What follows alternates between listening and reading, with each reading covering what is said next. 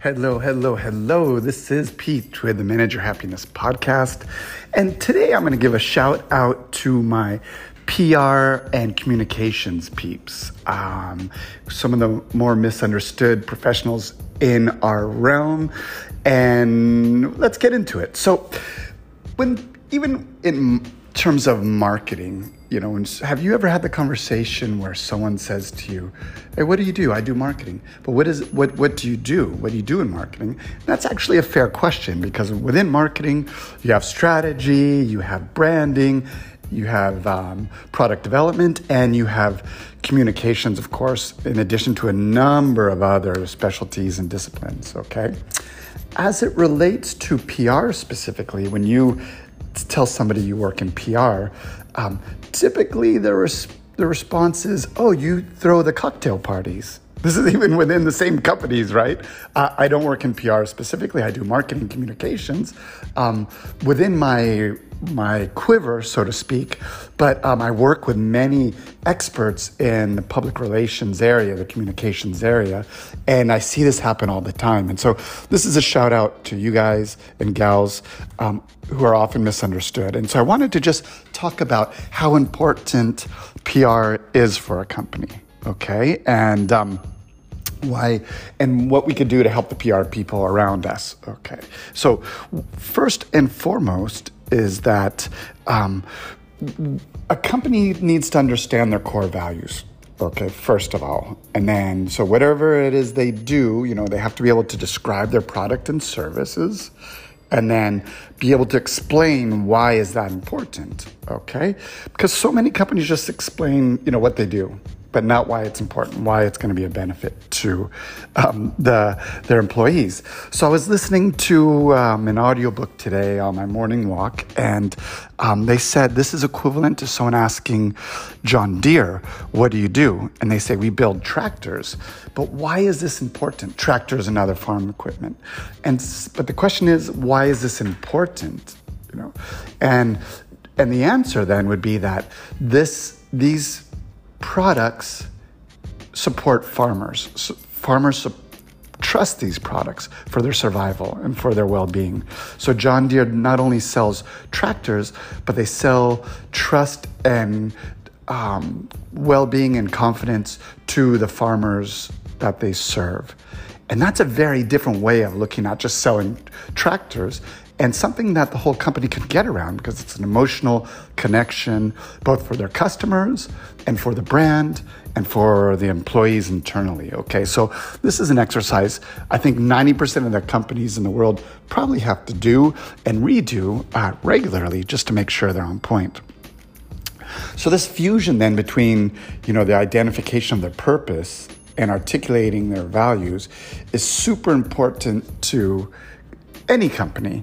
And fusion is a really interesting word, because in the same audiobook they were talking about, and I don't remember the name, I'm sorry, but they're saying, like, what's an example of pure fusion, the strength of fusion? And you don't have to look any further than the sun. The sun heats our planet, illuminates our planet from billions of miles away, and has been doing it for billions and billions of years. Sorry, I'm not a scientist. It's probably maybe just 1 billion years, billions and billions, trillions. Let's not get technical. You get the point though, right? The point being, I'm not a physicist or a scientist more than anything. But so that same strength is what you want to generate from your company and the fusion of what you put together within the company, okay? So I found that very interesting. And so especially now when there's just so much change and everything's going on and there's ups and downs, people want to rely on a strong brand. More than ever, this is a time when you need a strong brand, because everything's up and down, here today, gone tomorrow, and people want to trust in something. There's so little we can trust in nowadays. Politicians, news, the economy, companies, the list can go on and on and on. So if you could develop that trust, you're key. And just to wrap up here, I want to tell you an anecdote from a different podcast or audiobook I was listening to, talking about why this message is so important. And this example is really touching. So it goes back to the 1960s when John F. Kennedy was visiting NASA after his, brilliant speech about in this decade we're going to send a man to a moon, not because it's easy, but because we can. Something like that. I'm sorry, I'm doing a terrible job of paraphrasing John F. Kennedy, one of my heroes. But the point of this anecdote is, as I digress, is that he's walking around the NASA installations and he bumps into a janitor, figuratively speaking, and says, "What do you do?" And the janitor, without hesitating, looks up at the President of the United States and says, "I'm helping put a man on the moon." I get goosebumps just talking about it right now.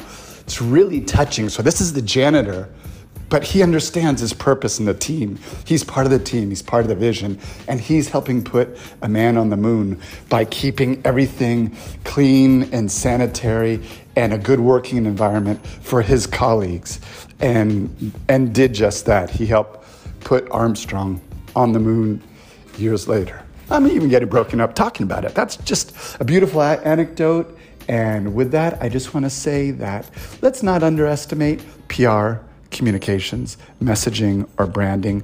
It's really more important than people understand around us, typically, although they understand it intuitively. Most companies think that marketing and branding is an expense rather than an investment, and maybe don't treat it strategically enough. Most companies are slow to bring a CMO to the board meetings, as I've experienced. So this is just a shout out to the PR people. You're doing a great job. Keep it going. To those agencies that are trying to get more customers, I think that one thing we have to understand too is that many agencies start with word of mouth, but I think that true to the misunderstanding of marketing, where that PR doesn't necessarily mean marketing. You need to do lead generation as well. And many agencies don't do lead generation. Find someone who could do lead generation for you. Word of mouth is not reliable in this world of ups and downs. So as a communications person, understand your strengths and strengthen yourself with other people who could work on their core strengths too. So that's my shout out to today. Work on your core message, work on your core values. This is throughout the whole team. Make sure everybody understands it, and you'll really improve the working culture and your end product as well. Thank you very much. This has been Pete with the MYH podcast. Thank you. Salud, pesetas y amor. Bye.